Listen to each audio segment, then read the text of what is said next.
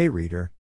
It's 24th of January, waking up to a beautiful day and looking at the incomplete conversation left last night with a wonderful person. Well, that's enough for my mind to kickstart the day and probably where I will finally shutter up this place. The journey of 1,000 miles begins with one step. Lao Tzu. Hello and welcome to this place where I will be sharing some of my life experiences, learnings, maybe some tricks to be stronger with life and some conversations with the Mango people and their problems. Now, you might think that how can an incomplete conversation be a Kickstarter? Well, I believe incomplete conversations are the best source for future conversations, and you don't need to find new topics every day, and a day starting with talking to an amazing person, well, it's a kickstart for my day. Just try it out, it might work out for you too. Basically, we live in the world where there are endless problems, infinite expectations, and millions of dreams, so how are you going to start your day? Inactive, lethargically stretching for a cup of coffee, or waking up hyperactive, full of excitement to learn something new and face the world full of opportunities? I believe now you know the importance of kickstart in the morning.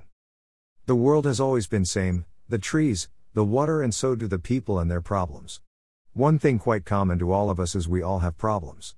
Whether it be a billionaire, a millionaire, an Oxford student or an IIT student, a waiter in your favorite lounge or the janitor.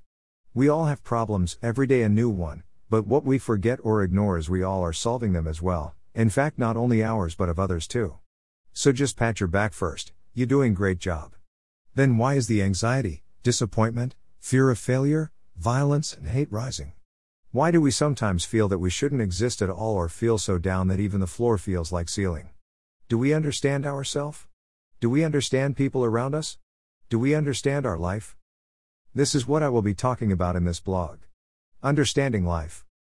If you have one smile in you, give it to the people you love. Maya Angelou. We come across a wide range of people every day, from the time we were born to the present, from the time we start our day to the time we go to bed, an enormous range of people. But we don't connect with everyone. We don't talk to all of them. We don't care about each one of them. We all have a set of people we only deal with.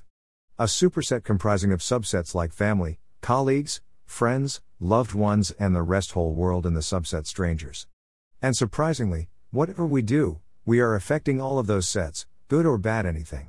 We connect with some people so much that they are just irreplaceable. This is family. So never forget to give a smile, love and care to them. Then comes the people we share our experiences with and with whom we spend our most of the day's time with, the friends and the colleagues. And then comes the one called loved ones, the ones with whom we feel special and infinite. And last but not the least, strangers, of which all the other sets were once a part of. The one important thing we must understand is nothing is permanent. The people you think are your best friends, the people you think are the best thing that can happen to you, everything is temporary, and that's my experience. I remember what I read in some book that even the most fundamental part of life, cell, in our body, never remains the same and keeps changing. Then how can you expect the people around you to be the constant to you? Girls and guys are like a bus stop, they come and go.